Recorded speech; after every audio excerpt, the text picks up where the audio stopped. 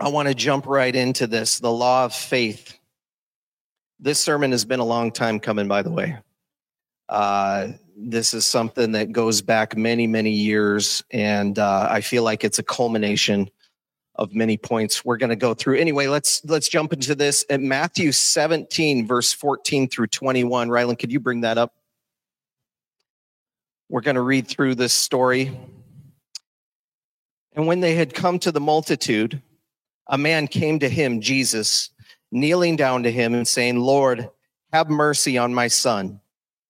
For he's an epileptic and suffers severely, for he often falls into the fire and often into the water. And I brought him to your disciples, but they could not cure him. They couldn't get the job done. Verse 17, Jesus answered and said to them, you bunch of faithless perverts, generation. He was laying into them. Faithless and perverse generation, how long will I be with you? How long shall I bear to be with you? How long am I going to put up with you guys? Bring him here to me. And Jesus rebuked the demon, came out of him. The child was cured from that very hour. Verse 19, then the disciples came to Jesus privately, too prideful to do it in front of everybody else. You know, their tails were tucked between their legs. They're like, Jesus, how come we couldn't do that? It's baffling me.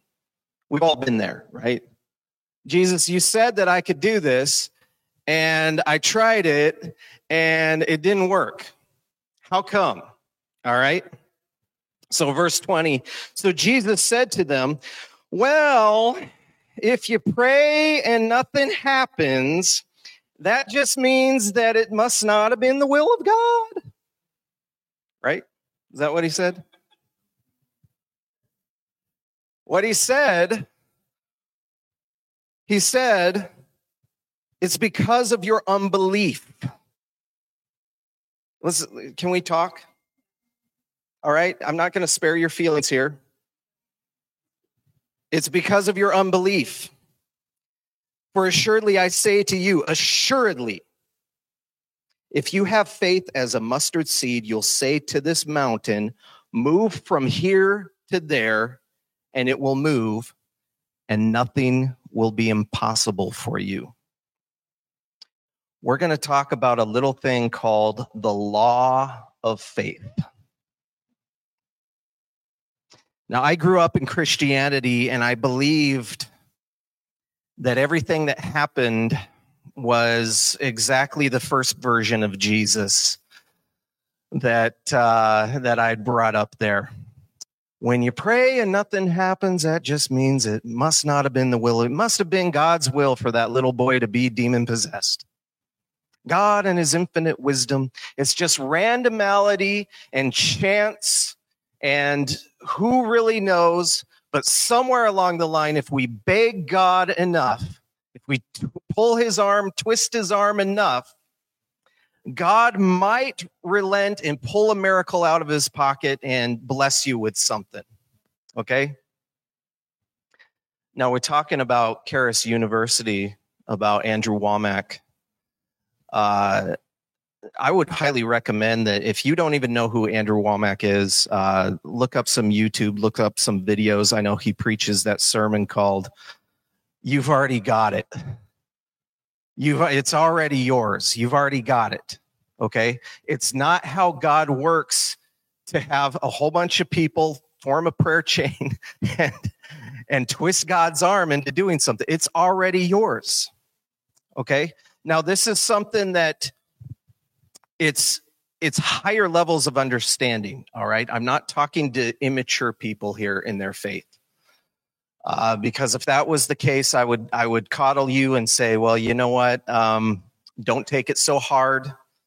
If you pray and God doesn't answer your prayers, it just means, don't take it too hard because, sometimes I don't want that person to turn away. You know what I mean?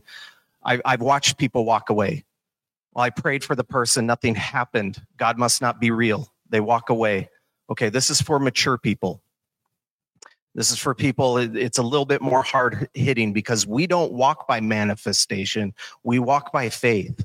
And let's go ahead and ask that question. What happens when I pray the prayer and nothing happens? When the person doesn't get raised from the dead, okay? When the healing doesn't take place, all right? What happens? Let's ask that question. Those are tough questions. But we've got to see, we're mature and we see beyond that there's a bigger picture. That in Hebrews chapter 11, I'm glad that the Bible tells the whole story. It doesn't just tell the triumphs. The Bible is a perfect book, and it tells all of the imperfections.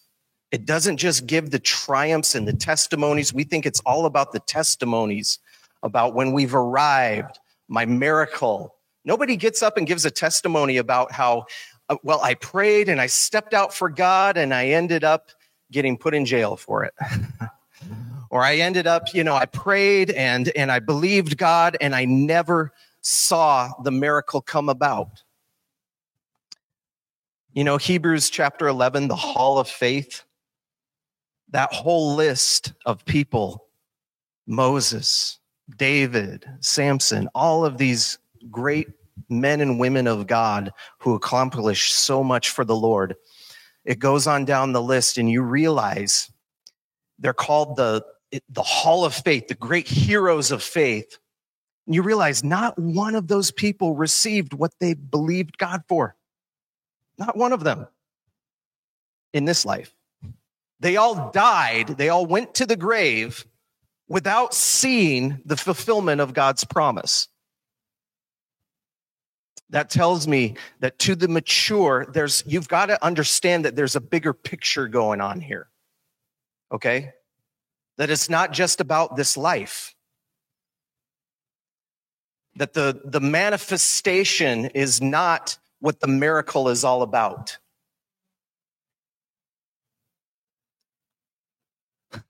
That one of the biggest things that you might need to go through is trusting God in spite of all that, in spite of the fact that you may never see his promise come about in this life.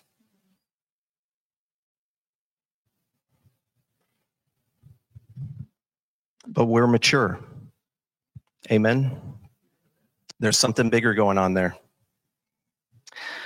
So praise the Lord.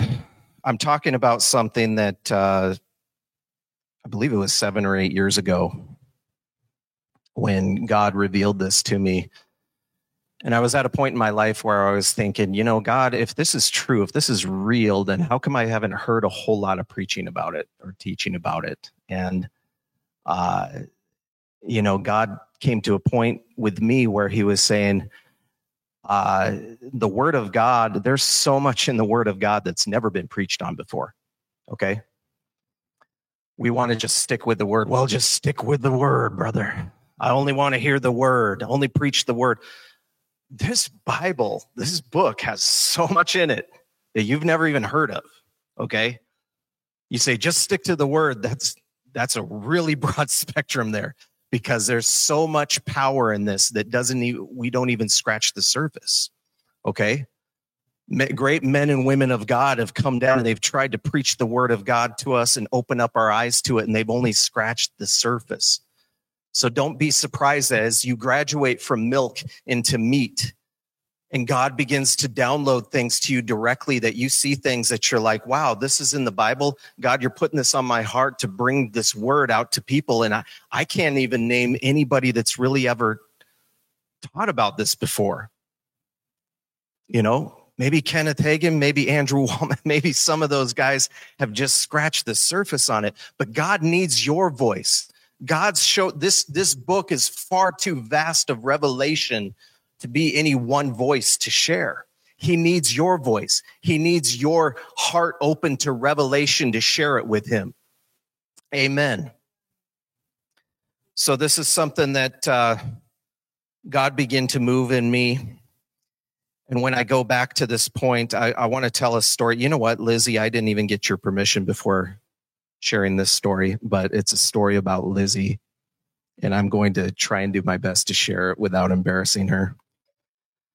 But this is a story about me first getting a hold of the law of faith. And I'm trying to put a date on it. I want to go back 8 years. I'm thinking 8 or 9 years, because it was back when we lived in Wisconsin. So it has to be at least 7 or 8 years. And I began to share with her, honey, God is blowing my mind, opening up this revelation to me of what's happening and, what the law of faith is and how it's so much more than just what I've grown up believing, that it's just circumstance and chance, and God might, if we pray hard enough, he might relent and give a miracle. But other than that, you don't really know about it. But no, it all has a meaning. It all has a purpose. And we're the ones, we need to watch our words, because our attitudes, our beliefs, our emotions, our feelings, it all plays out in reality, what we know of as reality. And she was a wedding planner at the time. She had this wedding that was really rough. And it was this wedding that was all the way over in Milwaukee and was on an island. And when you're a wedding planner, you've got to have a thing called a plan B if it's an outdoor wedding. If it's an outdoor wedding, you have to have a plan B. If it's rain on that day, then you move it inside to the tent, to the plan B. And this wedding did not have that, didn't have a plan B. And she was sitting there. I remember her just saying time and time again, I dread this, Robert, I dread it. I am so fearful about it. And I said to her, honey, the Lord's been showing me some stuff. I think that we should, your words have power, and you keep on saying, I dread it. And I wonder if that, it's going to do something. We had this disagreement. She was like, no, I mean, a good attitude, sure, that helps a little bit. It helps as in, it'll help your disposition and people will like you more, but it doesn't affect reality. My attitude doesn't affect whether it's going to rain or not on that day. Okay. And I was like, no, I think it kind of does actually. And what the Lord has been showing me is, yeah, it has that power. It has that, the whole universe. Okay. It's at that level of power. What you believe, what you speak, the attitudes, what you feel. I know I thought it was all happenstance before, but I really genuinely believe that God is showing me that in his word, that that's what's going on. God was opening up my eyes, and she was like, well, now you're starting to sound new age, Robert. That's new agey stuff. And I was like, well, yes, maybe new age people have picked up on it. And my goodness, the church, what does that say about when there's laws of the universe that people outside of the church have picked up on without us picking up on those same laws? We poo-hoo them. We call them metaphors. They're not really real. Or we think that they're the ones, we think, oh, we don't want to bring that into the church. No, you're not bringing that into the church. It was already in the Bible. If there's any truth, if there's anything that has power, it was already in the Bible. It's them that stole it from us. So please don't be deceived about that. In fact, I believe that that's where every false religion came from. Is that this law of the Spirit had some guru somewhere that mastered it and learned how to manifest and gained a following. But it's been in here all along, and it's exactly what Jesus taught all along. And it's exactly what we should be teaching and walking in this. It's called the law of faith. So lo and behold, let me finish the story. Liz gets back from that wedding, travels to Milwaukee, comes back. And this was her conversion moment, I think it was, because she walks in and she goes, Robert, she spent 6 months just saying, I dread this, speaking over it, fear, saying something's going to go wrong. I just know it. Got to watch out, honey. That has power. No, it can't affect the actual weather. Okay, come on. No, she comes home, flustered, sits down. She goes, you wouldn't believe it, Robert. The wedding starts at 4:00. It ends at 6. 5 minutes before 4:00, those clouds come rolling in. The wind starts blowing, the rain sideways. It messed everything up, exactly what I feared. 6:05, after the wedding ends, they're all gone. You know, it's just out there, and it's nothing but sunshine and happiness all around after that point. And she goes, and everything I feared, exactly like that, it happened.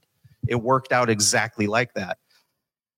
And I said, well, we're going to take a different approach next time.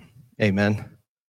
And, we've been both growing together in this area ever since then. And it's been amazing. Let me tell you, I remember later on that year, we began to walk this out. Later on that year, my income literally doubled. Okay. We got into the house that we're in now. There's all these different things that I could say, praise God.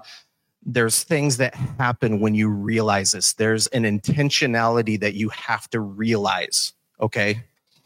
And so I want to jump into that. I want to jump into that teaching real hardcore here. We're just going to go right into it. So Rylan, can you skip the next set of scriptures in Genesis 2? Let's go all the way to Mark 11. There we go. Mark 11:22.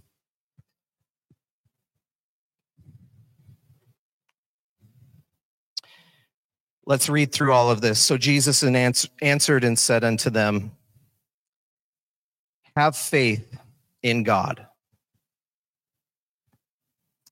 That's what your translation says. We'll talk about that later. Verse 23, for assuredly I say unto you, whoever says to this mountain, be removed and be cast into the sea, and does not doubt in his heart, but believes that those things he says will be done, he will have whatever he says. Therefore I say to you, verse 24, whatsoever things you desire when you pray, believe that you receive them, and you will have them. Now, first off, let's go to the next slide there, Rylan. Mark 11:22, a little bit of backdrop for this story. Jesus was walking along. This was in the later parts of Jesus's ministry. This was about a week before he went to the cross. So the disciples had been following him for a very long time. He's walking on his way to Jerusalem. He's about to go turn the tables in the temple, actually. It's pretty awesome. And on his way to Jerusalem, he sees a tree. He's hungry. He sees a tree from afar. He goes up to get some figs from it. He sees that there's no figs. He curses it. May no man ever eat from you again. Continues on. On the way back, the disciples see that the tree is shriveled up and died. Okay. That's what Jesus says. They marveled at this. The disciples, they were blown away. What? Are you kidding me? And Jesus stops and he goes, just hold on, guys. You shouldn't be so blown away by this. He tells them, have the faith of God. Now, your translation says have faith in God, but that's a mistranslation here. What the actual Greek words say is eschit pistin theou, which means have faith God.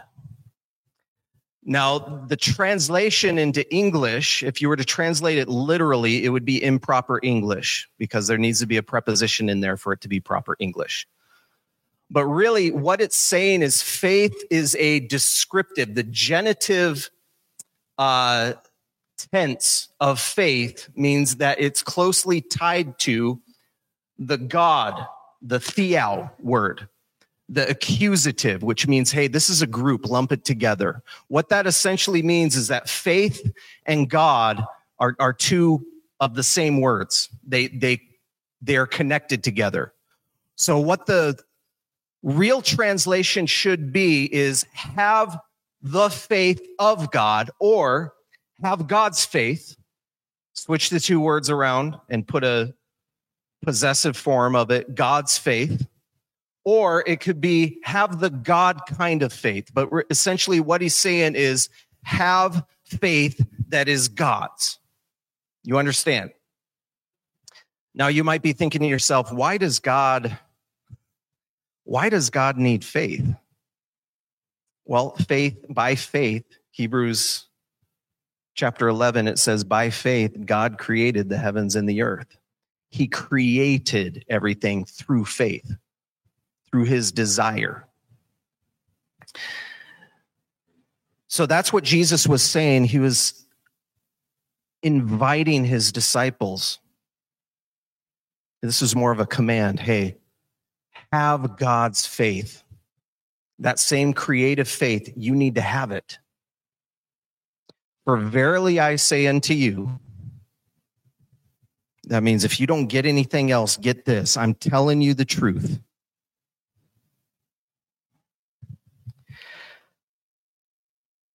Whosoever says to this mountain, be thou removed and be cast into the sea, and doesn't doubt in his heart, but believes that those things he says, it will be done, and he'll have whatever it says. Therefore, I say to you, whatsoever things you desire when you pray, believe that you receive, and you shall have them. Now, let's stop right here.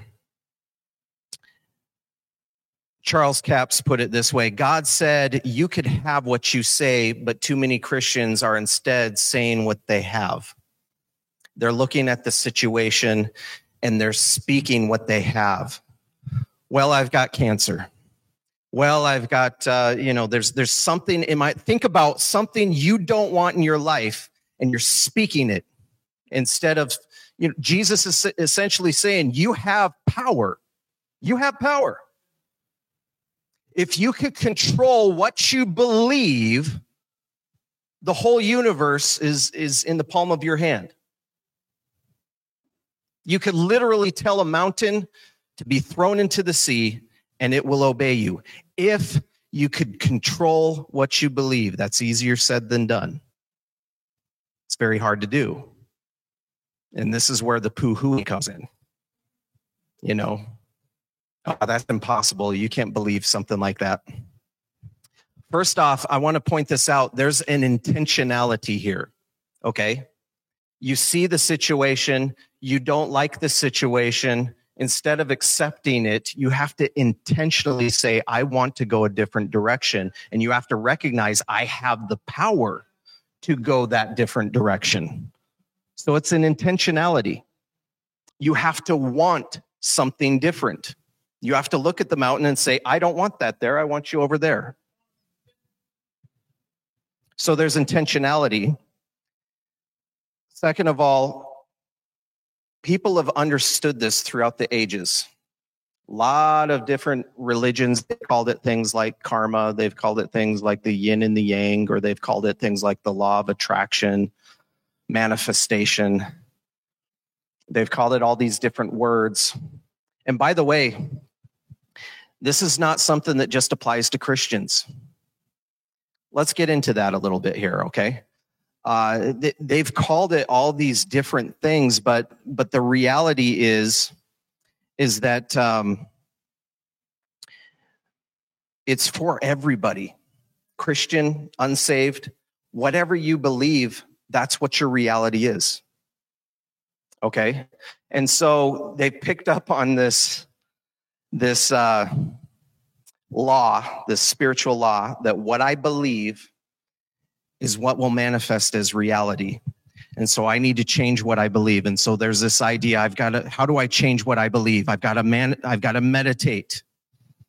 I've got to repeat, whatever it is that I want, like David saying, there are no such thing as giants. There are no such thing. How does one change what they believe? If I could change what I believe, then I can have whatever I want. That's what Jesus is saying here, and that's what has been known. What people don't realize, I was praying about this, and this is a revelation here. Changing what you believe is one of the easiest things to do. It's so easy.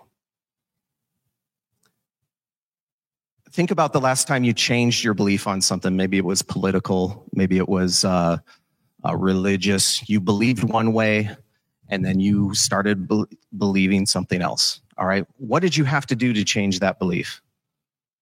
Did you have to meditate for several days? Did you have to repeat, I believe this way instead, 100 times before you did? No, it was the easiest thing in the world. It was instantaneous. The only thing you had to do is convince yourself. Beliefs are based on what our lives experience have showed us and what we've convinced ourselves all the way down, our wills and our emotions all the way down at the bottom level. Okay?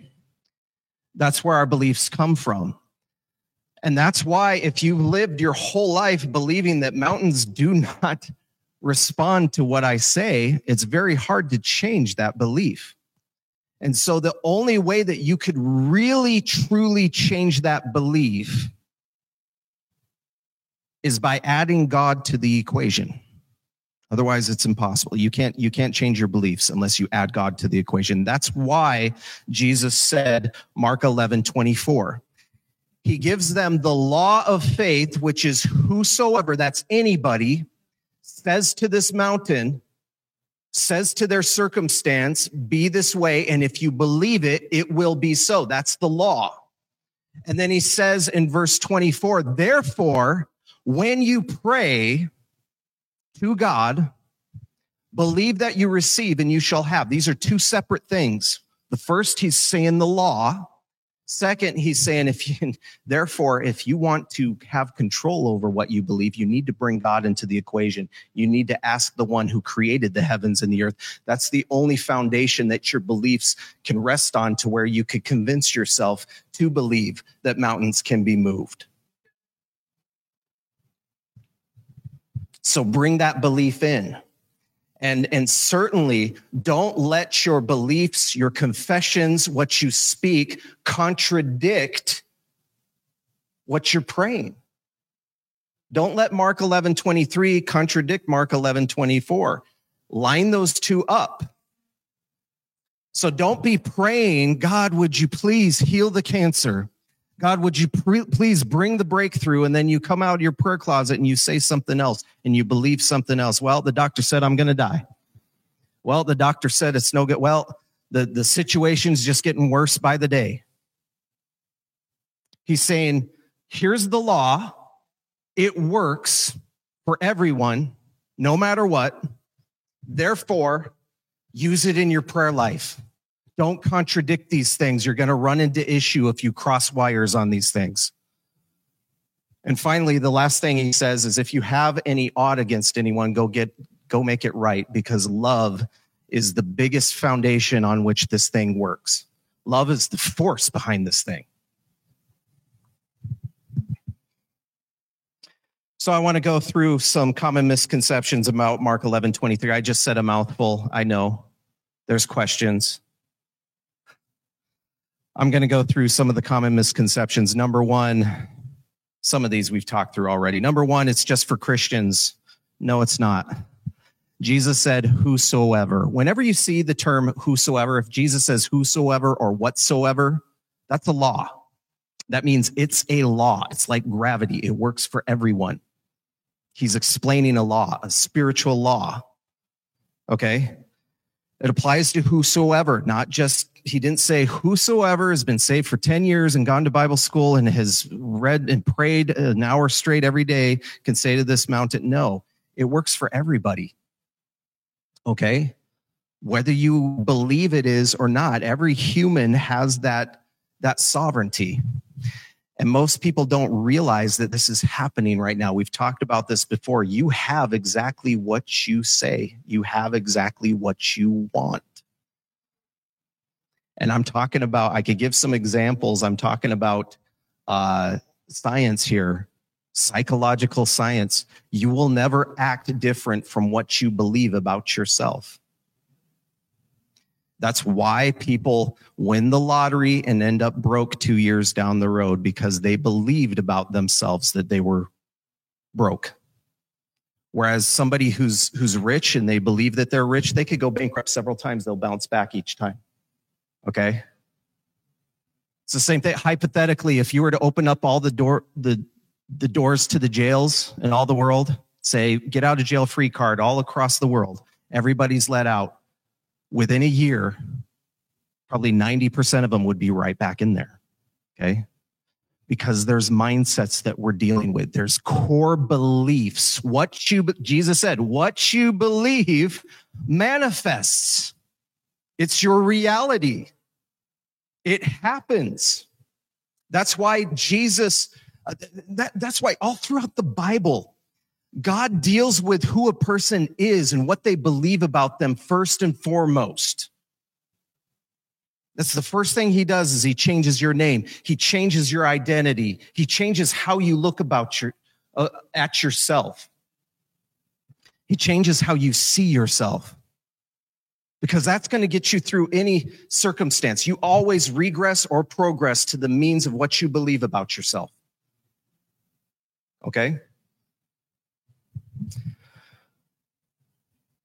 So number 2, misconception about Mark 11:23.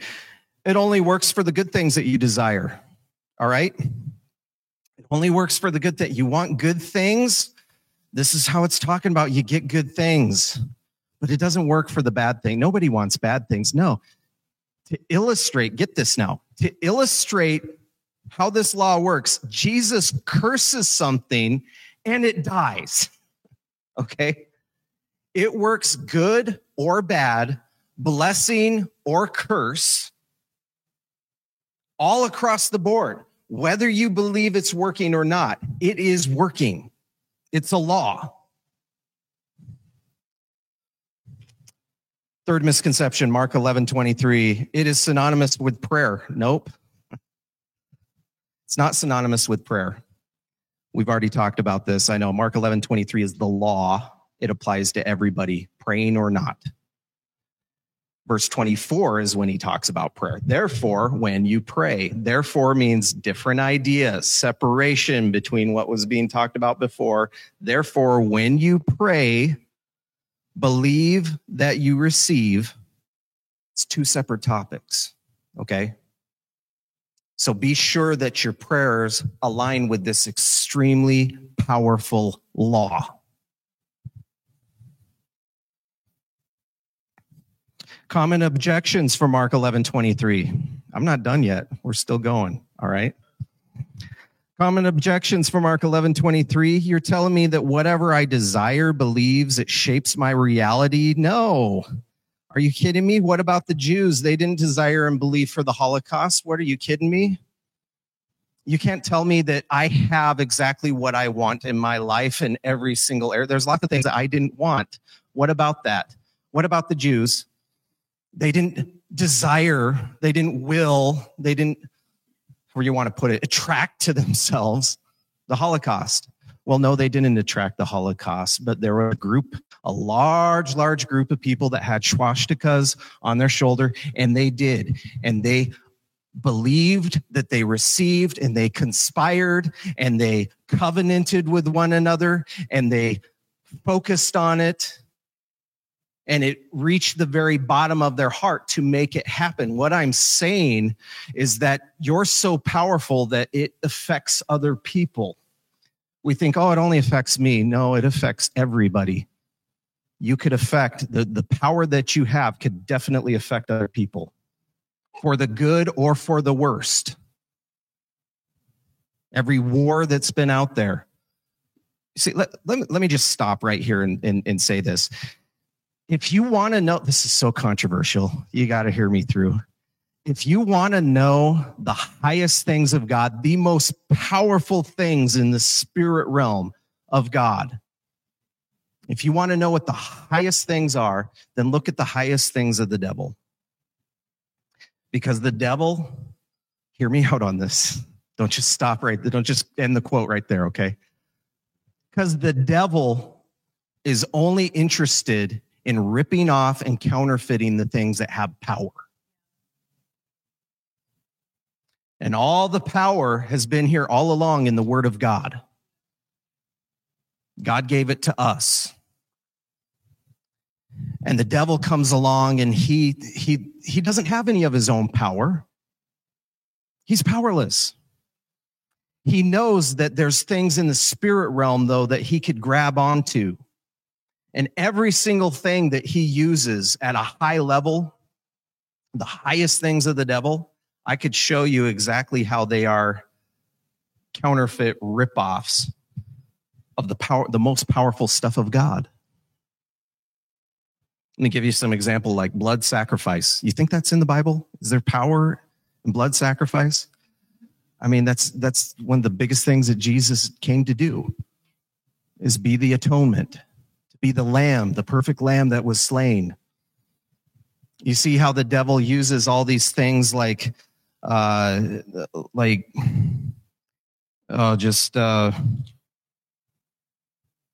things like out-of-body experiences. There's many prophets and apostles of God that have had those things.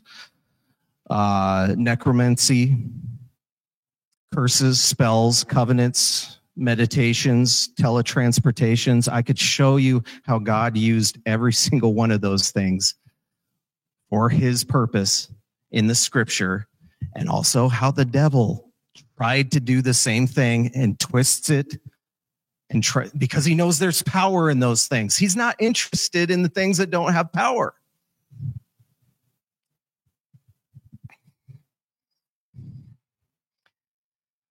Oh, thank you, Jesus.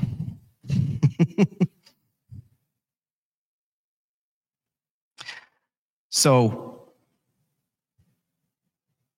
one of the biggest things, we overlook this so much, one of the biggest things of power is the power in covenant. When we come together in agreement, 2 or 3 is touching, is gathering thing.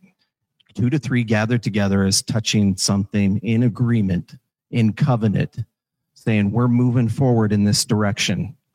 We are proclaiming, we are declaring, there's so much power in that. So much power. It's no wonder why the devil uses that stuff, uses all these secret societies of Nazis and, starts wars this way. It's powerful. They know that there's power in that. They know that there's a lot that they could do. Common objections for Mark 11:23, number 2.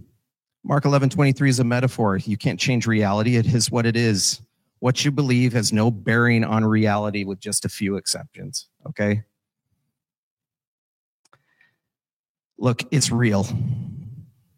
If you could control what you believe, you could literally change the universe. This didn't originate in Eastern religion. This is right in the Bible. And just because it's been counterfeited many times doesn't mean that we should be shoving it aside. We should be the masters at this. One thing I want to bring up, and this is key. This is foundation here. You could disagree with me if you want to on this, but I've got to bring this up.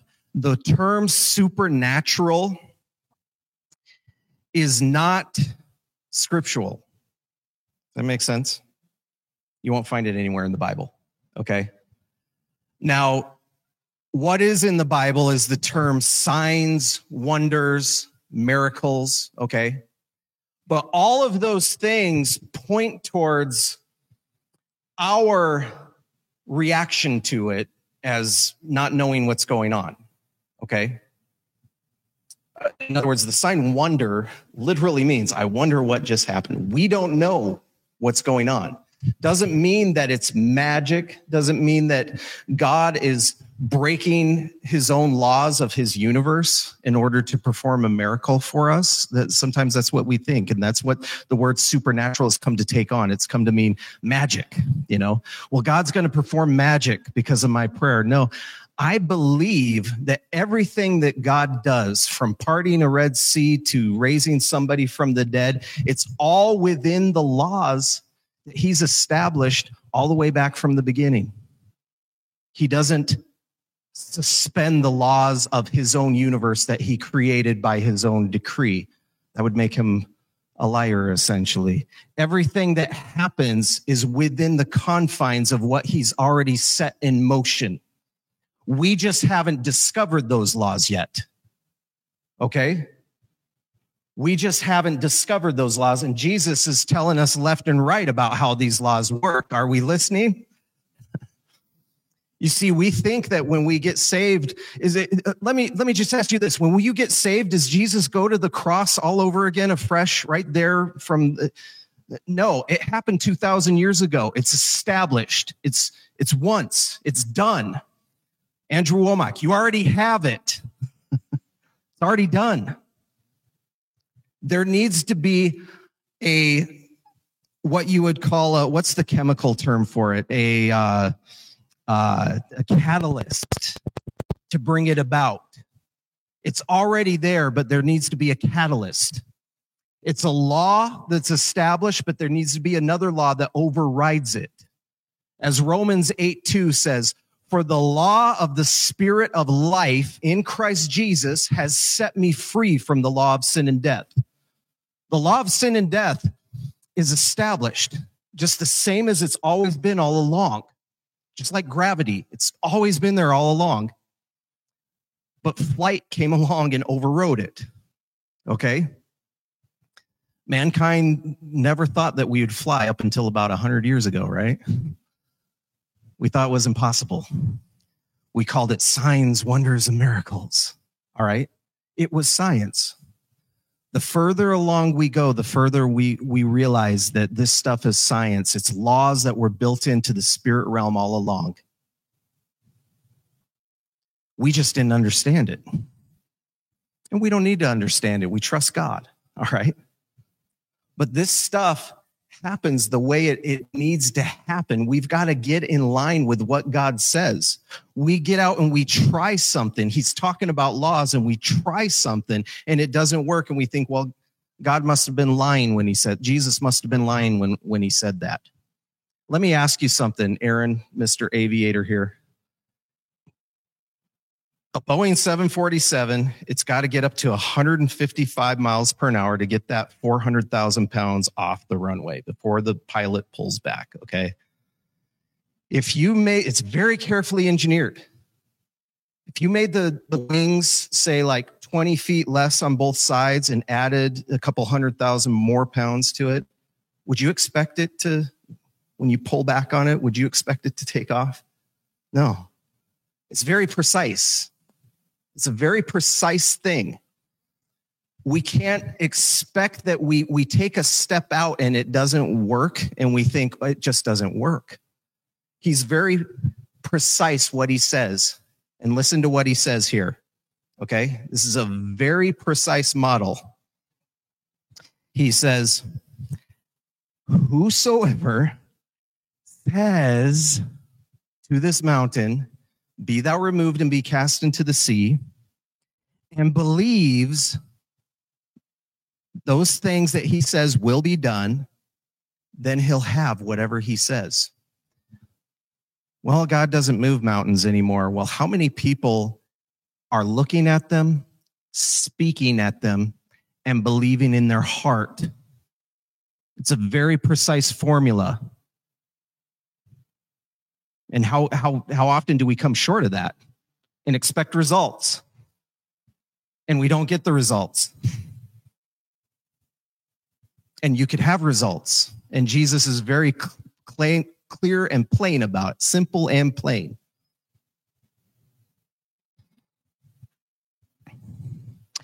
Number 3, common objections for Mark 11:23.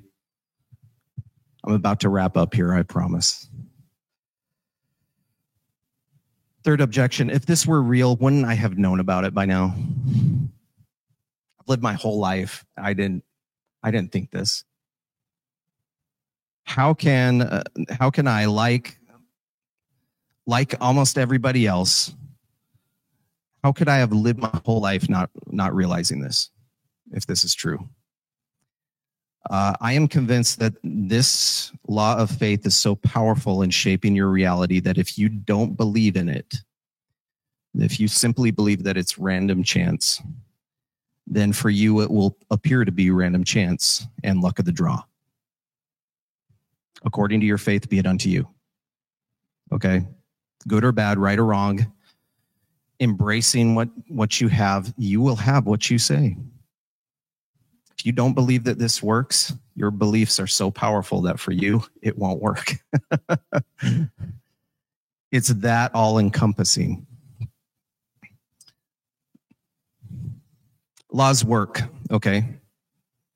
And when we're talking about spiritual laws, it gets really, really into this place where it's, you look at the physical laws, the laws of physics and, inertia and motion and gravity and all that stuff. It's so complex. You've got all these layers and all these different, books this thick that people have spent years of their lives blazing the trail on this knowledge. And you think that the spirit realm is any less complex? There's many, many different layers to these laws and how they work. And Jesus is telling us how they work, telling us how to step into these things. Are we listening? Or do we think that we could just put together a plane that's not quite up to specs and expect it to fly? Ultimately, Lord, do you want to have a sign with her, as this? This means come up and play keys for me, Laura.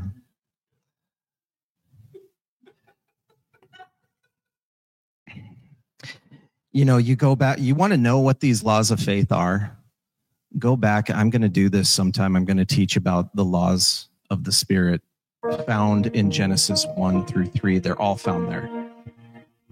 All of those laws are found in there. All the way back from the beginning. Every single law of the Spirit is set in motion because that's the way that God meant for it to be from the beginning. And then when sin came in, God didn't remove all these laws. He put a few inhibitors. He cursed the soil. He cursed childbearing. He cursed the serpent, took away all his power. That's why he's so power hungry, running around trying to manipulate everybody because he has no power of his own. But these inhibitors, they're inhibitors. That's all they are. Okay? Do you know that even when God curses us, it's for our ultimate benefit? You know that? These inhibitors that he brought out, it's for our good. And here's the thing. Even when the devil blesses you, it's ultimately not for your good. Okay? You could trust God that much. The wounds of a friend are to be trusted more than the kisses of an enemy. Okay? So as we teach the laws of faith, please remember this. I want you to, I'm teaching about laws. It's the way that things are. And it's based on your beliefs. And I want you to come to this belief more than anything else out there is that God's mercy trumps all this. Okay? Every spiritual law that's been set into motion, God's mercy overreaches that. His mercy overrides that. There's a system of balance and justice in the universe, but mercy overcomes justice. It's a law. There's laws and then there's higher laws. Guess what the highest one is? God's mercy. His love for us, his never-ending, unconditional love for us is the highest law that trumps them all. So I want you to see that. I know that the life that we're living day to day, it appears to be so much bigger at the ground level. But if we could just step up into heaven, get up at the mile high view, a million years from now, and gain that perspective and see God has a bigger plan for us. He wants us. His desire is that we have his faith. That we are creators.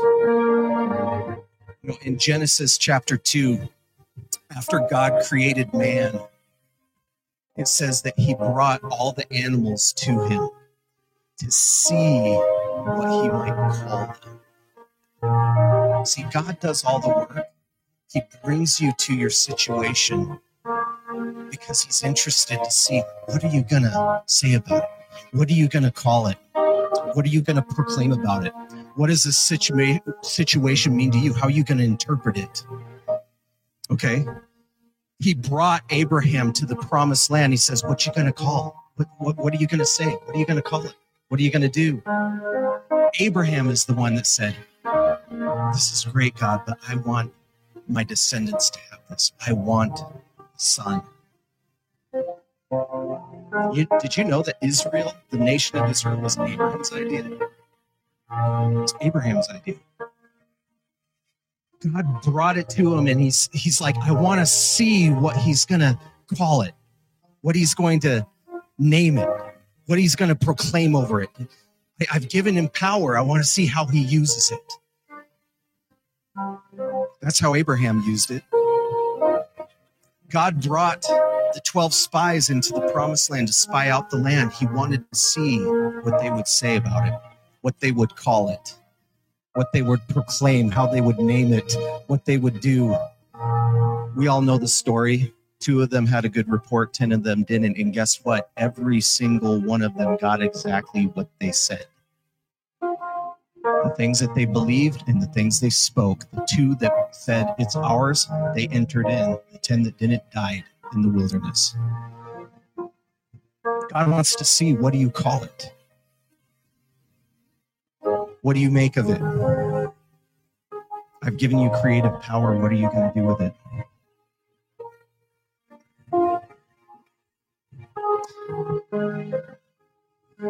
A verse that the Lord kept on putting on my heart this week is this.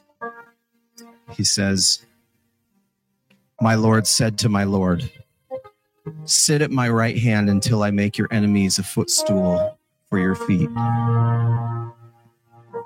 That's Psalms 110. Now, what's so amazing about this verse is that, first off, what he's saying is the things that are your enemies right now are things that are going to be your footstool later. What do you use a footstool for? You use it to reach higher. You put it down to stand on to reach something higher, right? That's your footstool. He's saying the things that are your enemies are going to be things that are going to take you higher later on. And until then, all you've got to do is rest.